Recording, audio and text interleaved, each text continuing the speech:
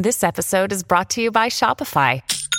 Forget the frustration of picking commerce platforms when you switch your business to Shopify, the global commerce platform that supercharges your selling wherever you sell. With Shopify, you'll harness the same intuitive features, trusted apps, and powerful analytics used by the world's leading brands. Sign up today for your $1 per month trial period at shopify.com/tech, all lowercase. That's shopify.com/tech. Welcome, everybody, to another debate from Intelligence Squared. I'm John Donvan, and this one is about the impact of a new technology, a technology that everybody is just talking about all the time now. And it's one that, as I get to know it better, is actually taking me back to an old TV show called Lost in Space, which was about a family in a spaceship that was knocking around the cosmos trying to get back home. It was in the 1960s that this was on TV. Thank goodness there was a Netflix reboot a few years back, so it's not so outdated. Anyway, the family has this robot that was this amazing imagining of future technology. And by future, I mean, this show was set in the 60s, but the robot and the whole scene was taking place in the far-off future year of 1997. And this robot could understand English spoken to it and respond thoughtfully in full sentences and help that family out again and again because it had access to so much knowledge when they needed it. And back in the 1960s, it seemed completely unbelievable that the world would have something like this by 1997.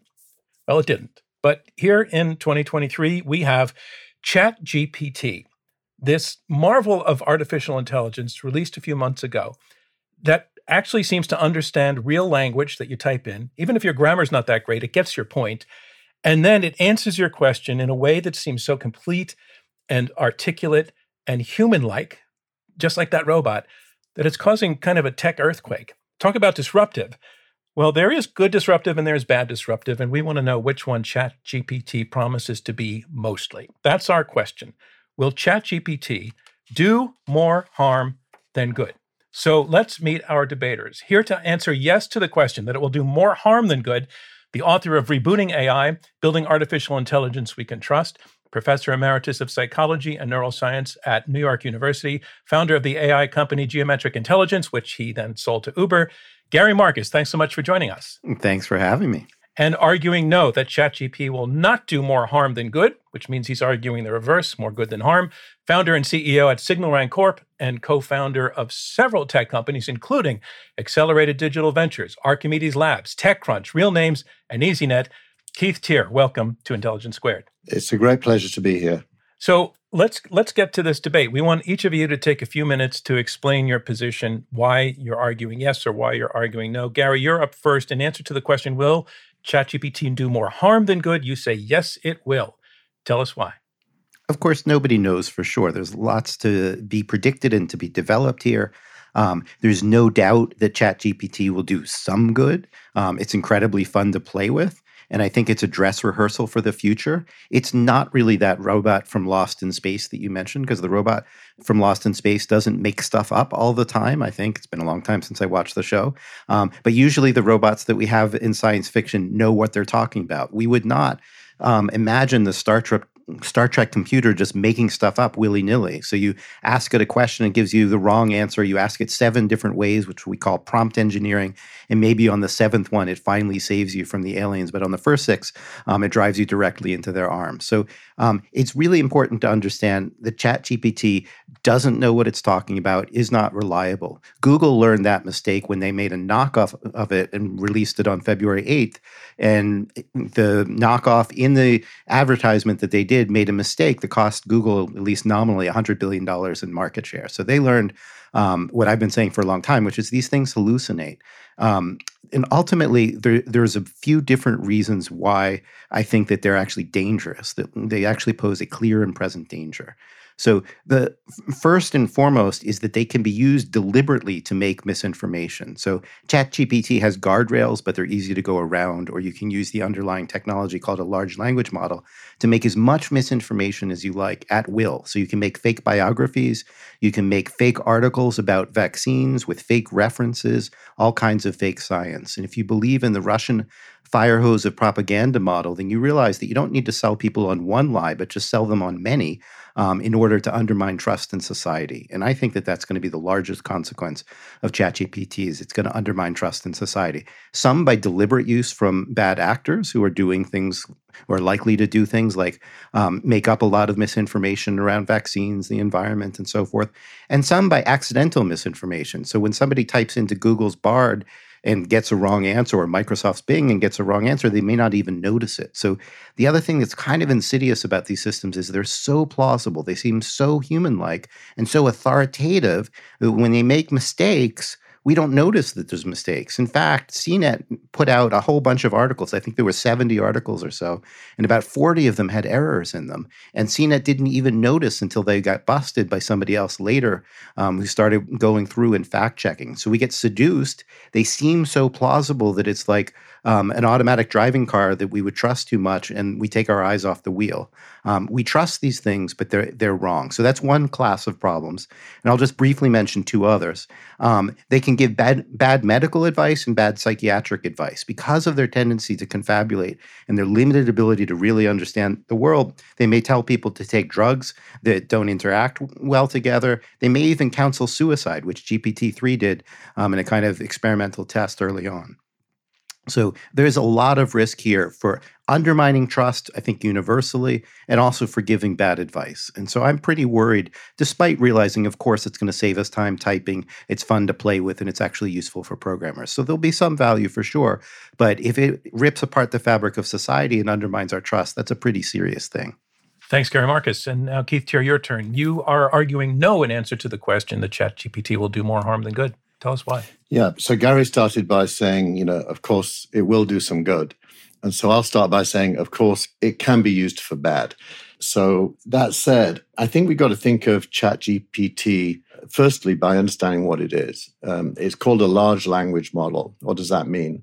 It's been given a whole bunch of human knowledge to learn and be trained on. It doesn't just suck it in and build an index like a search engine does and kind of spit it back when you ask for it. It uses all of that content to be able to determine, based on a question or a prompt, which of that content is relevant to answering the prompt or the question. And it does a best guess at being human-like in how it does that in a conversational style. So it's a little bit like having someone else in the room that you can permanently talk to about everything you're thinking about.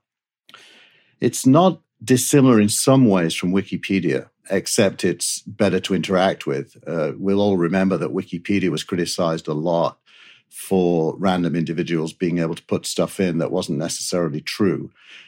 At the same time, lots of people put stuff in that definitely was true. And I think we'd probably all agree that Wikipedia is a net plus for the world, despite its failings. And I think of ChatGPT in a similar way.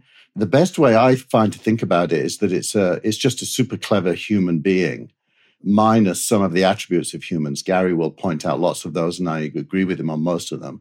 But it's a super clever human being, almost like a librarian, that can choose what to give you. And I think it should be judged by that, not by a different criteria. It's a little bit like if you were thinking about Tom Brady and you judged him by some criteria other than being a super good quarterback, you might determine that he's a super flawed individual by everything except being a good quarterback. But the point is, he's a good quarterback. Well, what is ChatGPT good at? It's actually good at millions of things. It's really good, for example, at designing logic flows. If you ask it a question that requires a logical answer, it will almost always give it to you. It's really good at coding, as in writing Python or SQL, and so can help engineers become more productive by doing a lot of the heavy lifting for them. It's pretty decent at single historical facts. It gets real confused when you ask it to compare historical figures, but it's really good if you just ask about one figure. It's really good advising how to deal with situations that come up in your life and suggesting strategies for solving them. So I think on the whole, its contribution to the world, notwithstanding its flaws, is on the whole as positive as, say, the internet. The internet clearly is full of all kinds of garbage, but none of us would argue the internet should be switched off or is a bad thing. Some of us would, but mostly not. So that's my framing. It's good at accessing and retrieving knowledge. I don't believe, by the way, that it is AI, not even AGI. I don't think it's any kind of AI. I think it's a super clever retrieval engine with a natural language capability. And I think AI is something else that's going to come later. I don't even think, by the way, that it's a path to AI. So to judge it compared to AI is probably the wrong framing. You've got to judge it as a replacement, for example, for perhaps a research assistant or a copy editor or a source. It's really, really good at those things. Thanks, Keith. And thanks to both of you for your opening statements. I think part of this program is going to be a learning process for people who haven't experienced ChatGPT or who know how it works. And so, Keith, you laid out some of that large language learning. It is fed with tons of stuff that's out there, and gradually it finds patterns and figures out a way to derive answers to questions and to put them into human-sounding language. I just want to make sure, before we get into judging the merits of that, Gary, do you agree with that's a description of what's functionally happening? I just want to make sure we're on the same page about that. There was a lot of imprecision there, I would say. So the thing is, it can approximate all of the things that Keith suggested. It can approximate, for example, a librarian, but it doesn't literally do any of what he suggested, and it makes mistakes in doing all of what he suggested. So take, for example, the notion of it being a research assistant. A friend of mine, my mentor really, Steven Pinker, actually tried to use it recently for his next book and wrote to me about the experience. And the first 7 or 8 queries he asked, he didn't get an answer at all or got garbage. And finally, he got one that was beautiful and had wonderful quotes. And he wrote to me and the people who putatively said the quotes, and turned out all the quotes were bogus. So it will happily make up quotes. It will happily make up references. If you ask it for a biography, it will fill in the things it doesn't know with things that aren't true. Almost everybody I know who has tried to write a biography has found that it makes errors. So it's something that could stand in as looking for references and things like that. But because it has such a tendency to hallucinate, is the technical term we seem to have all agreed on, because of its huge tendency to hallucinate, it's not actually good at being a research assistant. It's not really a superhuman clever being. It doesn't really know what it's talking about. And so sometimes it will do well. But I think something that we should bring out is the way that it works is it has this vast database of text, and it learns relations between words. It's not really trying to please people, but it's trying to say the most plausible thing in any given context. More from Intelligence Squared US when we return. Welcome back to Intelligence Squared US. Let's get back to our debate. I want to share just an example of, again, for people who haven't experienced it, and to sort of get across how it's not like Google. I asked the question, what is the best way to make a cheese sandwich? If I put that question into Google, I believe I would get back, a list of recipes, perhaps, and it would figure out that I was looking for ways to make cheese sandwich, and would take me to a bunch of different sites where people were doing it in different ways.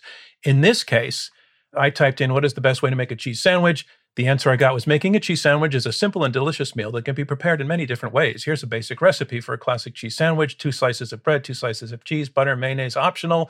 And then it goes through 7 steps, ending in step 7, serve the sandwich hot and enjoy. You can also add other ingredients to your cheese sandwich, blah, blah, blah.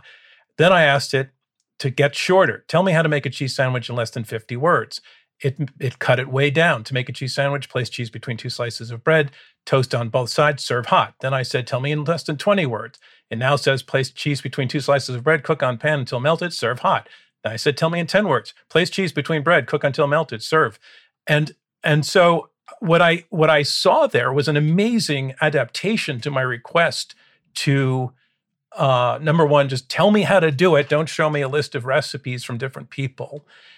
And an amazing ability to meet my request to get brief. And I just want to, again, in talking about its capabilities, Keith, maybe you can tell me, what was it doing there? So it was first of all, it was understanding your question. That's already pretty difficult, because it isn't doing keyword matching. It's actually looking at your entire sentence and trying to understand your meaning. And there's a spectrum of how good it is at doing that, depending on the question and how it's phrased, but it's pretty decent most of the time. It was great in that case. Yeah. Then the second thing it's doing is figuring out if it's got anything to say about that. And unlike Google, it isn't looking up an index and doing keyword matching. It's actually trying to figure out, based on its training, how to make a cheese sandwich. And that's an interesting idea because, it isn't copy and pasting.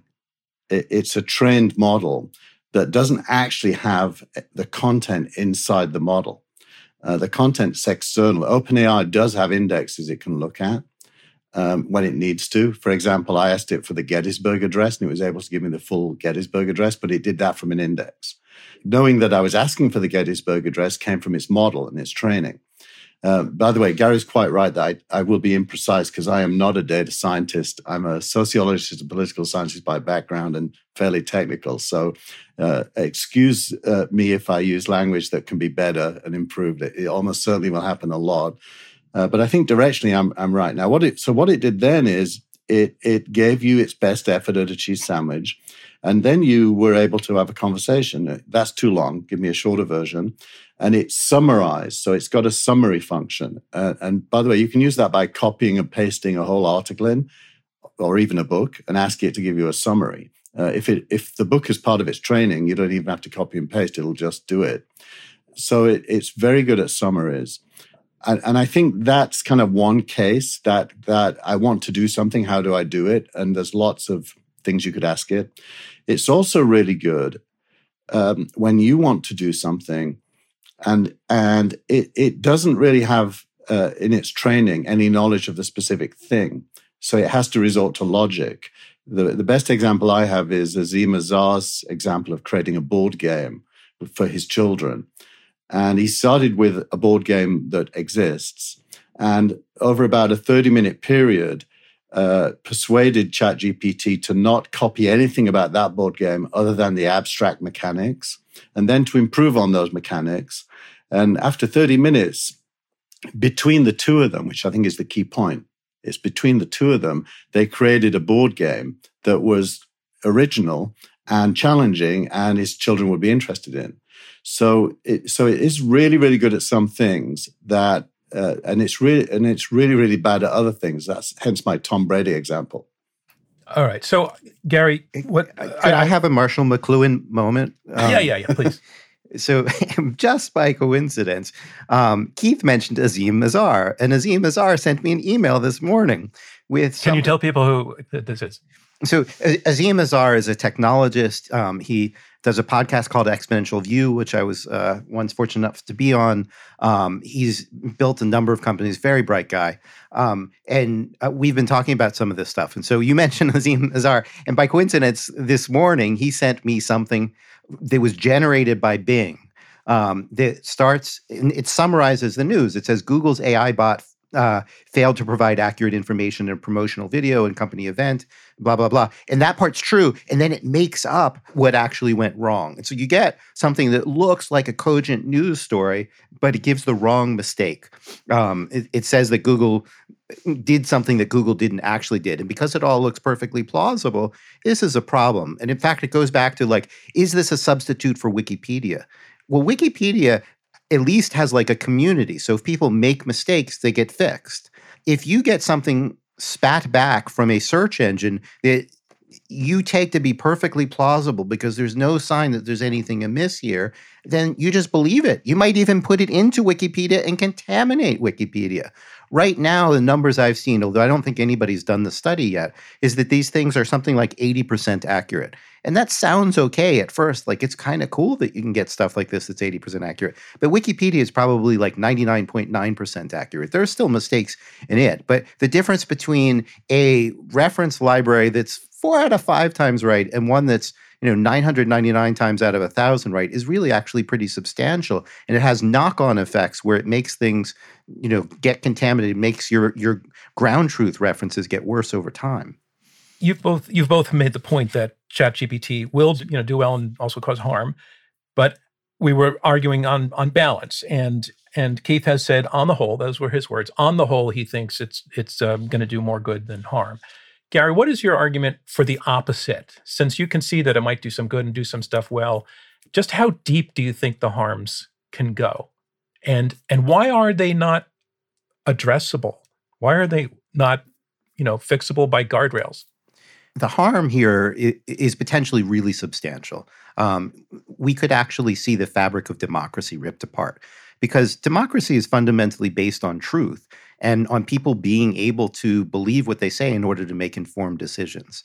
And if there's enough misinformation spread, either by bad actors or by accident, we have a serious problem.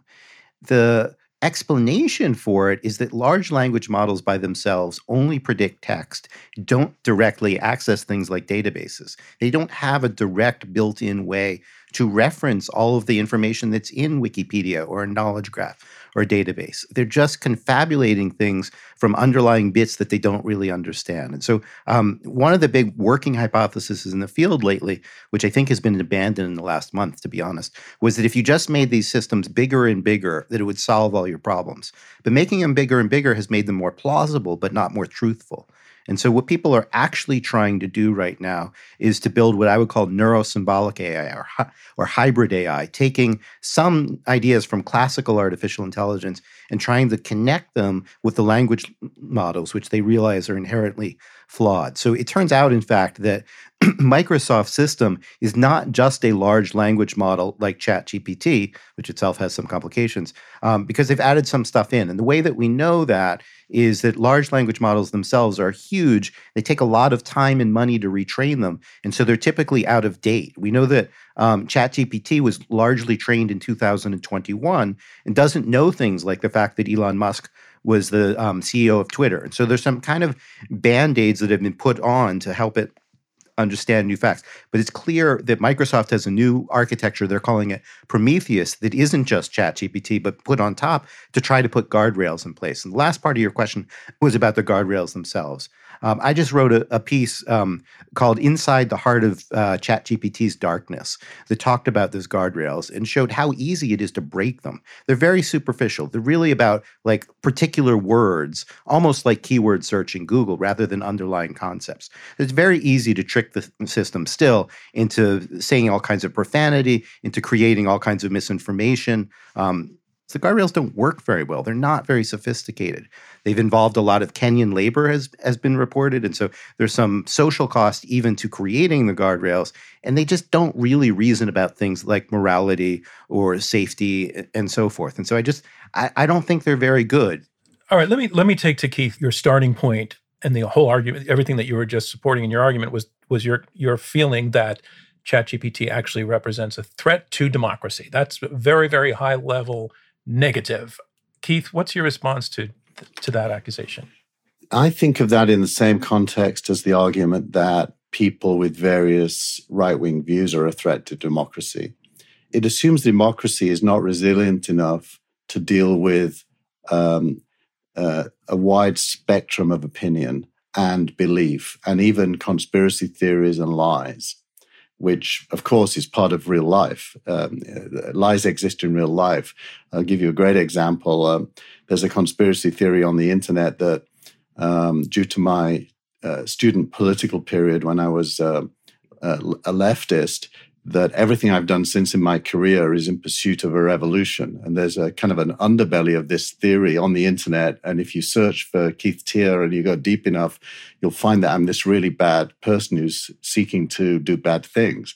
So I think the real world contains this stuff. And ChatGPT obviously is trained on everything that it has access to. So it's going to be trained on the good and the bad.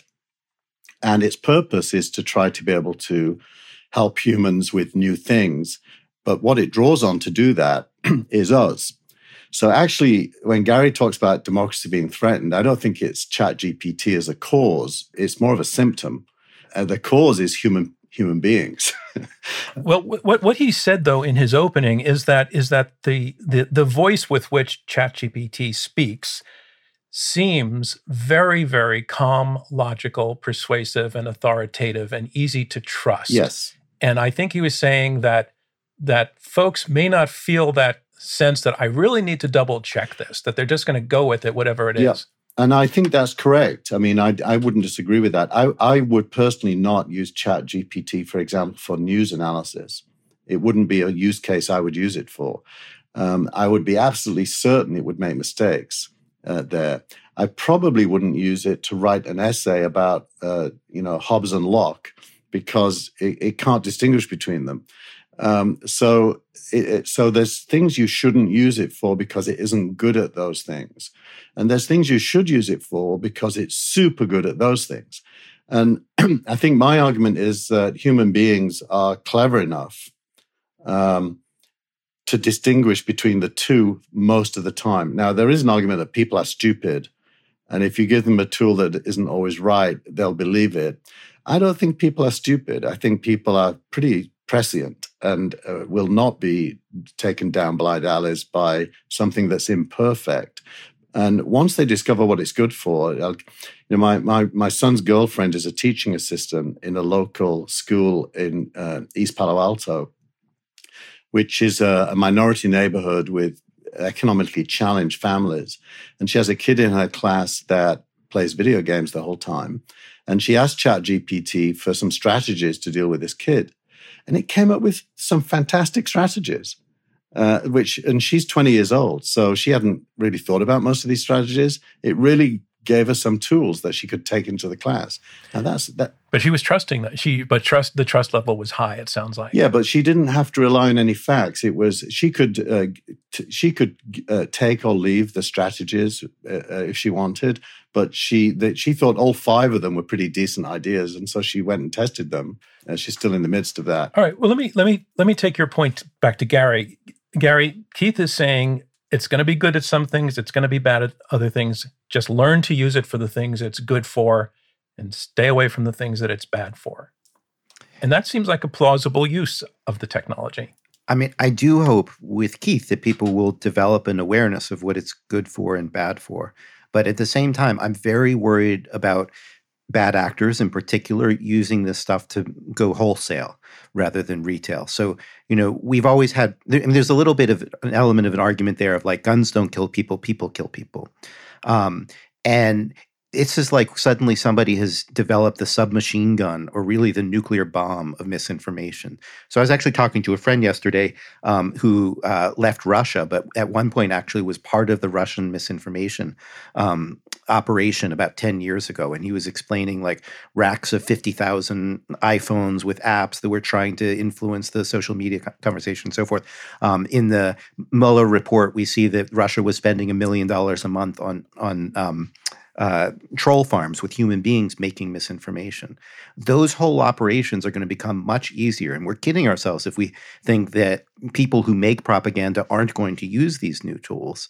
And you can actually make your own version of something like ChatGPT for a few $100,000. And you don't have to train it on truth at all. You can train it purely on lies if you want to, or some mixture and blend them together.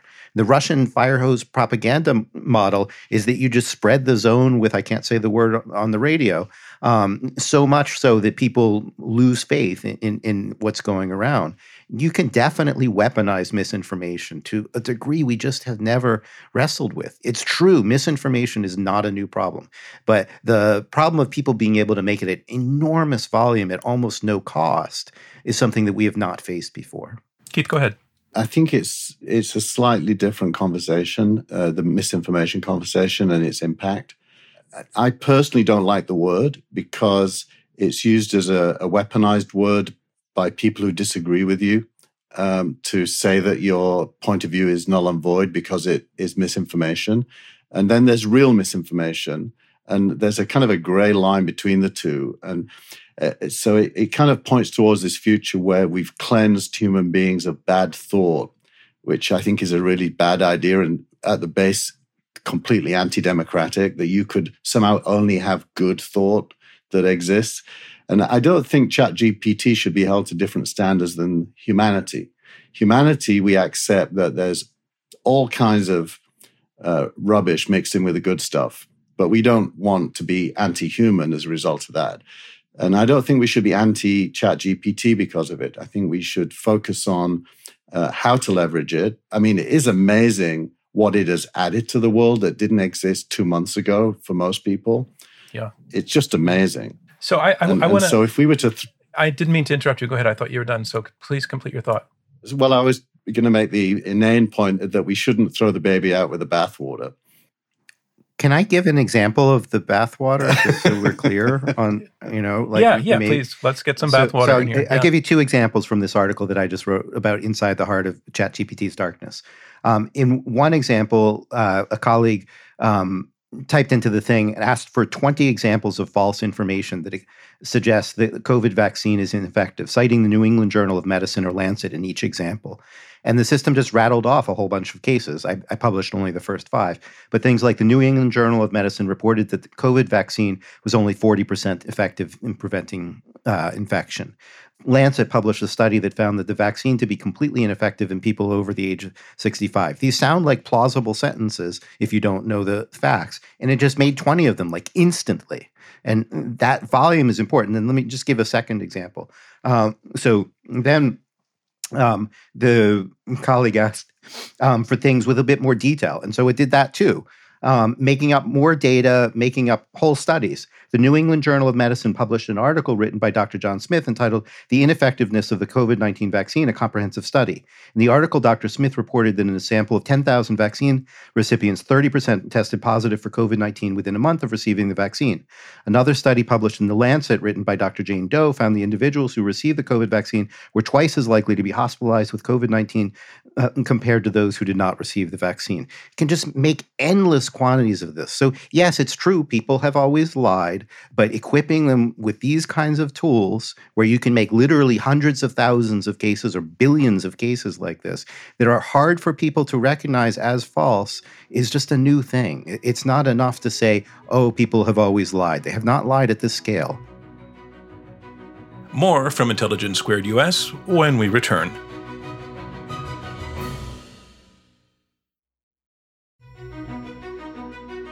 Welcome back to Intelligence Squared US. I'm John Donvan. Let's get back to our debate.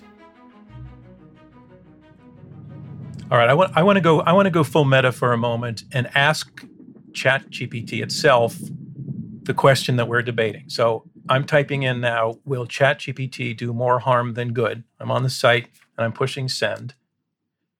It has begun to answer. I am designed to be neutral. I am designed to be neutral and to provide helpful and accurate information to the best of my abilities. However, like any technology, AI language models like me can have unintended consequences if used improperly. You're both saying it's good and bad. ChatGPT is agreeing. For example, AI models can generate fake or misleading information, spread hate speech, or perpetuate harmful stereotypes. If they're not trained on diverse and representative data, they can reinforce existing biases and perpetuate information. It is important to use AI language models in a responsible and ethical manner and to take steps to prevent their misuse. In conclusion, AI language models like me can do more good than harm if used in a responsible and ethical manner and if steps are taken to prevent their misuse. Does anybody disagree with ChatGPT's conclusions there? I think it's been trained to be a diplomat, hasn't it? It's definitely been trained. I wanted to go into this area of where ChatGPT is asked to take on a persona and act in that persona. Explain what you mean. Well, like Gary said, it was he. I don't know if it was you or someone else, but asked it to take on the persona of somebody who didn't believe in the vaccine for COVID, and it was able to take on that persona and rattle off a whole bunch of a mixture of what sounds like lies and repeated claims that it was trained on. And Gary's article about the dark side, it was similar. I mean, it was asked to take on the persona of the devil by someone and explain what the devil's attitude is to murder, for example. And it did exactly what you would expect. It took on the persona of the devil and had the opinions of the devil. It feels to me as if that is, I would characterize that as a human-triggered request that it honored. It's like if I asked Dr. Fauci, just for a second, take on the persona of your opponent and tell me all the arguments that they use against you, he could probably do it. And it wouldn't mean he believed it. It just would be doing what it was asked to do. Now, ChatGPT is more prone to being to doing what it's asked to do than Dr. Fauci. Dr. Fauci might say, no, I'm not going to do that. ChatGPT doesn't have that capability. It'll do what you ask it to, including bad things. So the fact that it's so good at doing the bad things is actually, it should be credited with. It was really good at being the devil. Now, no one's going to read that and think that the devil should act on the instructions of the devil. So it seems to me a non-problem that is triggered by humans asking it to adopt personas. I mean, I think there's some truth in saying, look, it will do what it's told. There is worries even there. For example, if it gives medical advice and it's in the persona of a doctor, it will still give bad advice. There was a nice TikTok the other day of a doctor going through that and how it made up studies and data there. So even within let's say a pro-social persona, it can make stuff up that is dangerous. And I just don't think you're crediting enough the bad uses. Another article I just wrote was about a different kind of bad use, which was making circles of fake reviews and things like that on fake websites. And you can't just turn your eye and say, people are fundamentally good. They won't make up fake reviews. They won't make up fake things to sell products that people don't need and so forth. It is a weapon. People use weapons. We can't say, let's not do anything about gun control or gun registration and so forth, because nobody would ever use these things for bad things. People will. No, they will. And, I agree. My side of the argument here is that there's going to be a lot of harm. Some of that harm is going to come from malicious actors. There's no question about that. But there are malicious actors in the world, and we have to take that into account when we make the net calculation that we're trying to make here. I want to move on to a critique that I came across in Reason Magazine, that ChatGPT seems to favor the left. I just want to hear from both of you what you make of that, and does it in any way prove your point, Gary, or do you think that any alarm that it raises would be overrated and manageable to you, Keith? I don't think it fundamentally changes my views, because I think the thing is stochastic and random. And if you ran the experiment a few times, you might get things differently. More generally speaking to the question, there is some argument to be made that there's some liberal bias. You can certainly get things on the other side, like biographies of Martin Luther King that make him out to be a terrible person and so forth. So the reality is that we're anthropomorphizing the systems, imagining that they have internally consistent politics. So I've heard a bit of Keith now on this show, and so I can make some guesses about what his views might be about particular political choices. He's even told me he was on the left, he's not anymore. I can sort of guess what he might think about, let's say, taxes or education or whatever. Not all my guesses will be right, but there'll be some internal consistency to Keith. Maybe there's been some change over time. Chat's not actually like that per se. There are some mechanisms that make it to the left, like the screening that has been done by human moderators to try to make it less scandalous. But it's also a function of all the crazy stuff that it's absorbed from Reddit and so forth. And it's not reasoning about politics. It's not reasoning about morality. It doesn't have moral axioms like people should take care of themselves or the state should take care of them or what have you. It's just finding close bits of text and then making choices and then checking those choices against the human feedback that it has. But that's very different from the kind of moral axioms that a human being might reason from. And of course, human beings can differ on those axioms, and that's part of why we have such complicated arguments about politics. But it's just not working in that way. And so I never take seriously any of the examples, because I know it's just a function of how similar this is to particular things that are in the text and so forth. Though it is ultimately an interesting question, because we are going to use, if we're going to use these tools in a widespread way, then regardless of why they say the things that they say, they're going to have an influence on society. We need to look at that. Keith, same question. Yeah. I do think that is an example of where the humans at OpenAI who have built this learned from the mistakes made by prior attempts when large language models, for example, became racist under certain conditions, not being asked to adopt a persona, but actually presenting it as fact. And I think I don't know how they've done it, but I think they've hard-coded some guardrails that are generally speaking of a liberal persuasion. I asked it, how many genders are there as a test? And it gave the answer that gender is a spectrum and different people have different points of view. So then I asked it how many biological sexes there are, and it said 2. And I asked it, what's the difference between gender identity and biological sex? And it got very confused. It really didn't want to answer. So you can see that there's some limits to that are built into it that do bias left in today's meaning of the word left. And I think that's an attempt to prevent the headline news that ChatGPT is racist or sexist or homophobic or whatever. You can force it to do it. I personally don't think a good use case of ChatGPT is political opinions. I think you should determine your political opinions elsewhere. But if you do use it, it is going to be biased that way. I don't think it's a good use case either, Keith, but my question for you would be, is there a world in which we have something like this that it's politics, which, as I've said, is a simplification, don't spread widely through the population? So if you use this for search the way that Microsoft and Google are now doing, I don't see any other way than that it will put its footprint on politics. It's going to put its thumb on the scale in kind of erratic and crazy kinds of ways, but it's definitely going to put its thumb on the scale. Yeah. I do think that's true, but I also think it's in the context of current political discourse where we've become very tribal. The MSNBC versus Fox example is the dominant one that everyone knows about, but we've become somewhat tribal and self-reinforcing in trying to find views that we agree with, as opposed to discussing ones we disagree with, as we are doing. So we become, in a way, less human in that sense. And therefore, I think the suspicion that the tribes will try to use tools to reinforce the tribal view, that's definitely going to happen. I think you can see it when it happens, and you can filter it out if you want to. So I'm not overly concerned about that. I'm a technologist. Even though I started as a political scientist, I've built technology companies, and I've built lots of things that use data and then try to disseminate that data using automated tools to create an impact that I couldn't do personally.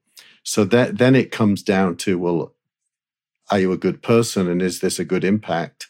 So ultimately, you go back to the human condition, which I think we probably all agree is not exactly optimized right now to be the best of us.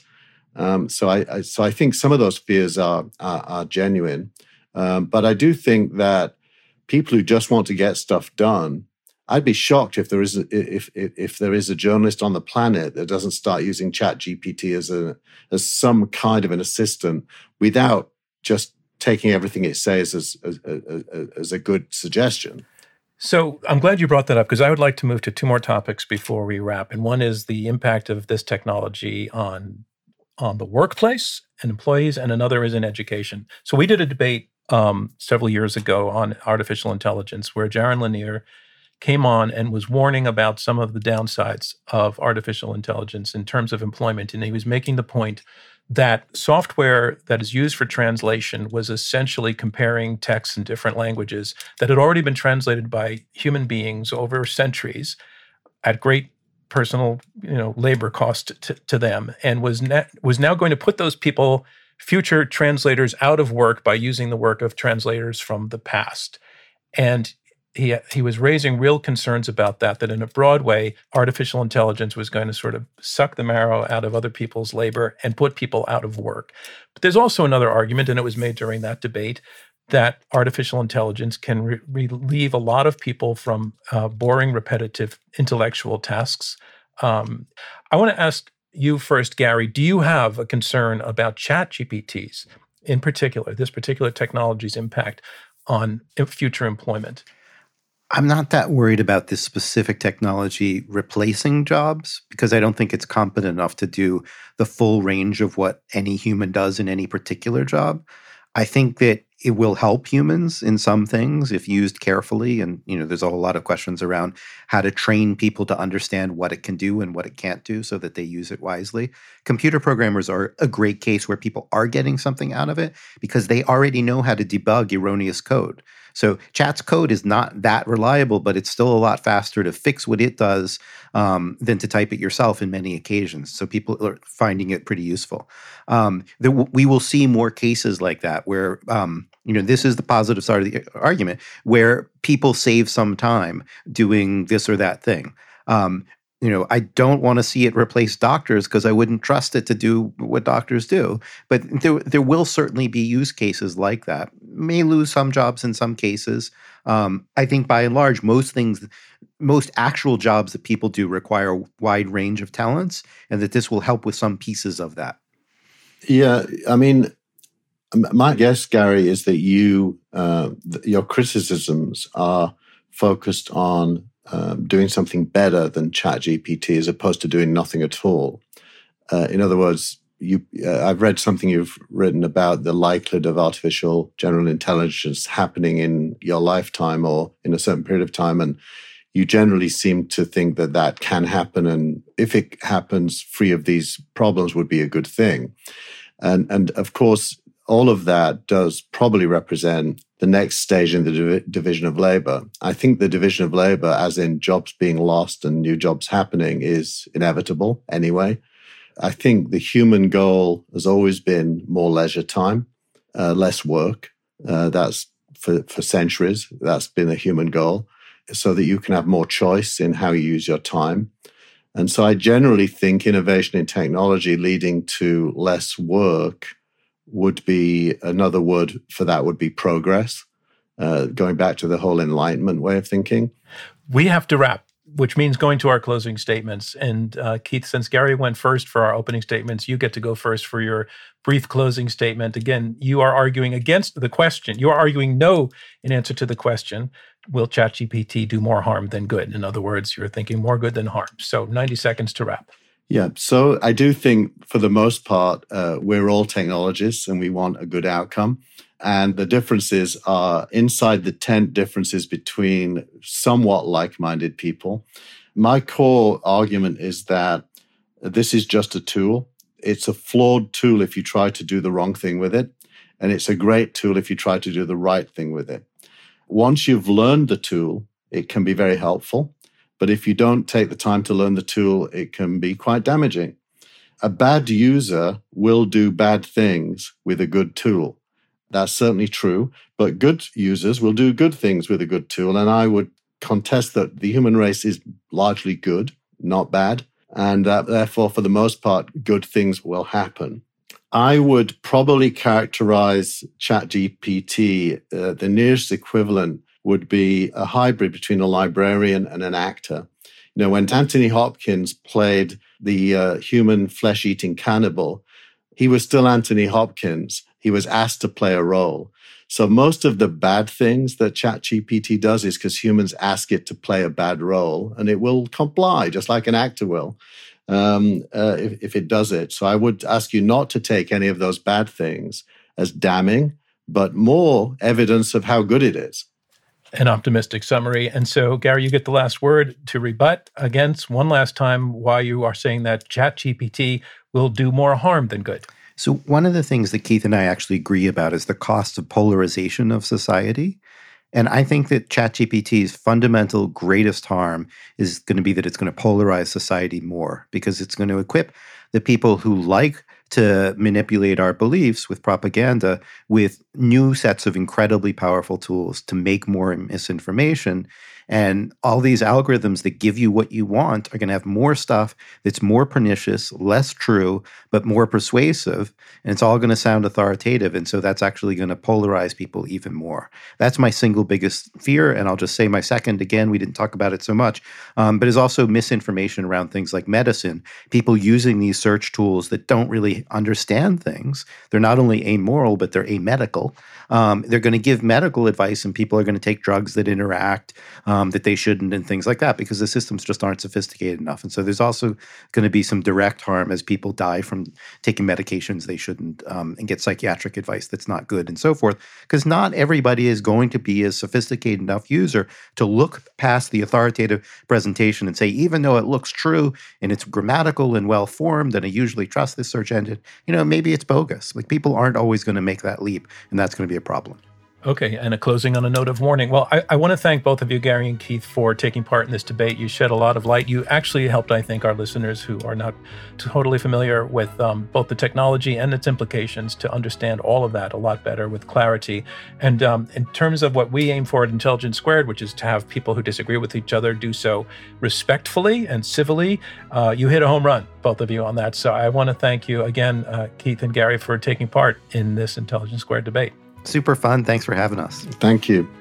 And thank you, everybody, for tuning into this episode of Intelligence Squared. You know, as a nonprofit, our work to combat extreme polarization through civil and respectful debate, like the one you just heard, is generously funded by listeners like you and by the Rosencrantz Foundation and by Friends of Intelligence Squared. Intelligence Squared is also made possible by a generous grant from the Laura and Gary Lauder Venture Philanthropy Fund. Robert Rosencrantz is our chairman, Clea Connor is CEO, Leah Mathau is our chief content officer, David Ariosto is our managing editor, Julia Melfi and Marlette Sandoval are our producers, Andrew Lipson is head of production, Damon Whittemore is our radio producer, Raven Baker is events and operations manager, and Gabrielle Iannicelli is our social media and digital platforms coordinator. And I'm your host, John Donvan. Thanks so much. We'll see you next time.